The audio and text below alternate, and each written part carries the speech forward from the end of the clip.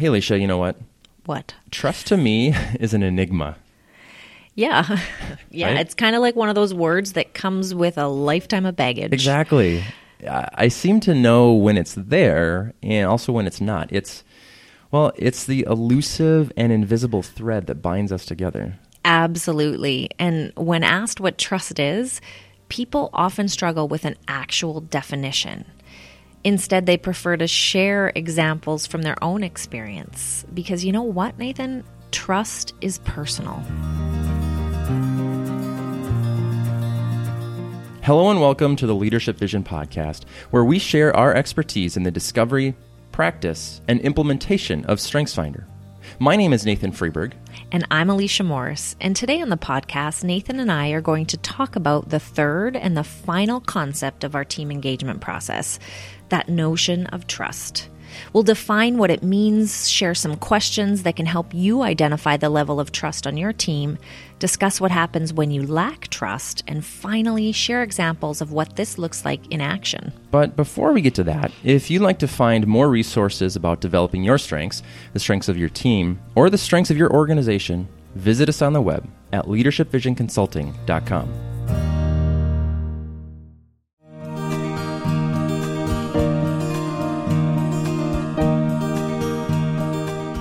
Okay, so just as people see the world through their own lens of strength, they too learn to define trust through the same lens.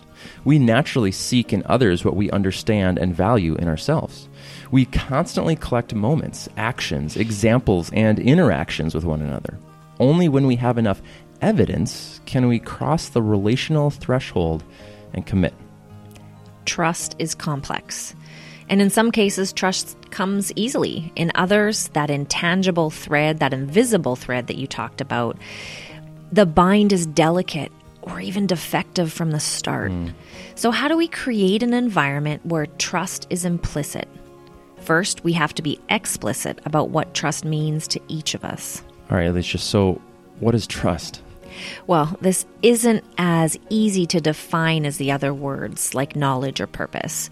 As the final core concept of our team engagement model, trust is vital, absolutely critical to any team that wants to operate out of their strengths. Trust is about knowing that team members are who they say they are and do what they say they will do. So consistency and predictability are hallmarks of any trusting relationship. And when individuals make a deliberate, ongoing effort to understand each other, the team becomes more robust and resilient. So in my experience, teams with a high degree of trust can confidently and courageously maneuver around just about any obstacles that exist, right? I think this is true of any relationships, really, not just a work team. I could not agree more. When we truly know and trust someone, we learn to rely on their strengths, not just to measure them against our own. So with strengths in mind, think of your own team and ask yourself these questions. What do we value in each other? What do we need from each other? Do we have trust? Do we prioritize relational connections? And have we created a trusting team environment that can handle conflict, change, and accountability? And if you didn't get all that, don't worry. There's a link to it in the show notes. Aleasha, these days it seems like we're hearing more and more about the lack of trust on teams with the work that we do. What are some of the telltale signs that we can look for when we want to identify when trust is missing? Teams with a lack of trust are unmistakable. And often many of the issues that emerge fall into similar categories. Let me tell you a little bit about those. Please do. So we've got the category of going rogue. And this is when team members feign commitment, but they actually go rogue. Despite an agreed upon action plan, this clearly impacts relational accountability. They kind of do their own thing. And I think we can all identify someone on our team or perhaps ourselves who has gone rogue a time or two, right? Absolutely. Something else we see when there's a lack of trust is team tension. And this tension between team members, it's just there bubbling under the surface at all times.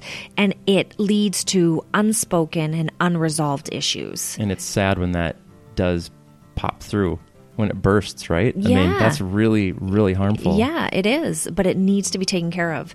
Then we see something that I call splinter cells, and these are fractioned portions of the team that follow their own agenda, and they form alliances.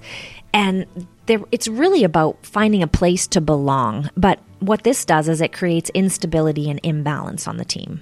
And this can be really hard for a leader to break, right? I mean, if you don't have this core concept of trust, it's almost inevitable that these splinter cells can form because people just want to find 1, 2, or 3 people that they can actually trust. Yeah, absolutely. I think it's Brene Brown that talks about the idea of common enemy alliance. So that's what splinter cells are. And then the final one, I did not know what to call this because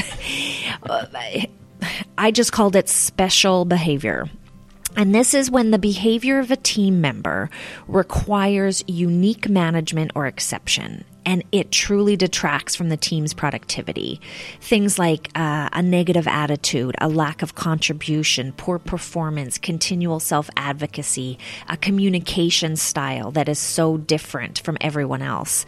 And this special behavior requires that everybody on the team maneuver around that particular person. Right. And then all of a sudden you're managing this person's lack of whatever you want to call it instead of focusing on your purpose, going back to last week's episode. And as a leader, when you are doing that and paying so much attention to the special behavior, it erodes the trust with all the other members of the team who are waiting for you to do something or say something. Right. So let's get really practical here, once again, as we like to do. What does this look like in action? Can you describe a team that we've worked with where trust was something that they did really well, that they just had in spades, it was coming out their ears? What does that look like? Well, okay. So at a recent leadership development session, we asked participants to use our team engagement model and identify their most critical issues. So over half of our 50 leaders stated that trust was their biggest concern and that they did not feel equipped to deal with its complexity.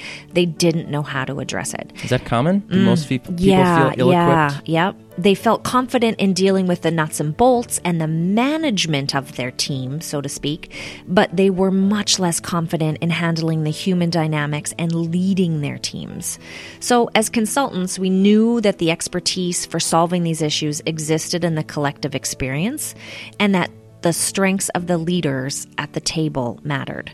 So what we were most unsure of was how to untangle the messes that either these leaders had inherited or unintentionally created. But we did know that they had a deep desire to create an environment of trust. We just felt that they were focused on the wrong things.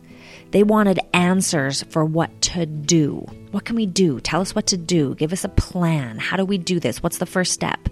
And instead, we challenged them to first think about how to be. So we asked them 2 simple questions. And again, these will be in the show notes if you don't catch them here. We asked them this question: what is trust? And what does trust look like on a team? I like that because there is a simplicity in those answers, yet they leave room for a wide array of voices to contribute that I'm guessing were all over the board. You guessed correctly. Their responses were deeply personal, meaningful, and relevant. And in between the anecdotes and the nuances, there were resounding similarities. They realized that to create an environment of trust on the team, they first had to create a common expectation for how to be a member of the team. So we and they came up with 12 B statements to help them build and regain trust. And again, these will be in the show notes, so don't have to write them down now. Be honest. Be respectful. Be convicted. Be vulnerable. Be compassionate. Be supportive. Be courageous. Be generous. Be patient. Be grateful. Be willing. And be open.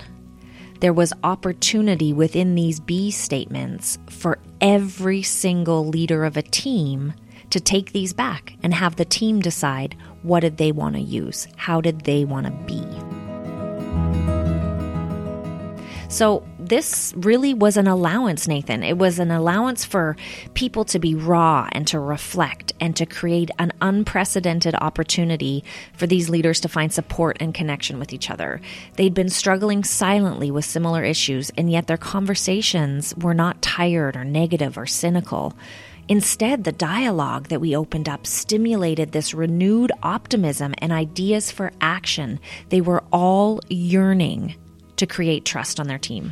Yeah, it's amazing how often just bringing in someone from the outside to help facilitate these types of conversations can really help a team do what they maybe already knew that they wanted to do. Aleasha, can you share the example we were talking about earlier of the leader who talked about being courageous? Yeah, a new leader, new to the role, identified with the need to be courageous. And for too long, she had tolerated the corrosive behavior of one team member because, one, she had inherited it and just assumed that's the way they did things. But two, she was afraid of his influence and the power on the team. But upon thinking and reflecting and dialoguing with colleagues, she realized that the unintended consequences of ignoring his conduct was that the rest of the team could not trust her leadership. So no matter what she did, people didn't trust her because of one relationship she was ignoring. So she left our session with a plan to hold this colleague accountable for his actions. That's good. Do you know how she did with that? Yeah. The outcome was she did hold that team member accountable, and he actually left the team. He actually left the team. Which is sometimes the answer, Sometimes the answer. And it was a longstanding team member, and it was difficult, but they have emerged on the other side. Mm-hmm. You have another story about someone who is vulnerable. This was with a veteran leader. Is that the one you're talking about? Yeah, that one. Okay. Well, he resonated with the idea that it was necessary at times to be vulnerable. So through control, he had created dependence. So team members looked to him to make every decision, complete every task, and cover all the details. He was always the stopgap for the team members. But what he realized was that he was actually creating a one-way flow of expectation, not reciprocal trust. And strengths really helped him to understand that. His strength of responsibility was getting in the way. And so by doing everything for his team, he had inadvertently rendered them helpless, really. So he left our session with ideas for how he could begin to give away some of the control and create more of a healthy interdependence, I'll call it. I think it's just so important to get started in this process. Mm-hmm. Even if you think that you've maybe blown your chance at building the team that you really want, just start wherever you're at today. Yep, and strengths have a beautiful way of starting that conversation. It is important to remember that as a leader, like you said, Nathan, it's never too late to create an environment of trust on a team.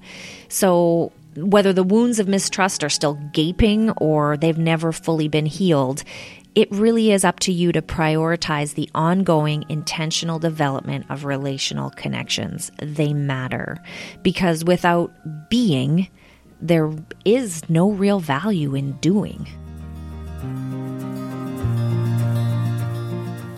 And so we want to leave you with this question.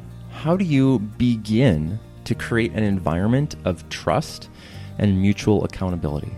Thanks again, Aleasha, and thank you for listening to the Leadership Vision podcast, sharing our expertise in the discovery, practice, and implementation of StrengthsFinder. If you would like more resources about developing your strengths, the strengths of your team, or building a strengths-based environment in your organization, please visit us on the web at leadershipvisionconsulting.com. We would love to help you out. We sure would. And if this is your first podcast you've listened to in this team engagement model series, go back and listen to the first 3. They're great. I'm Nathan Freeberg. And I'm Aleasha Morris. Thank you for listening.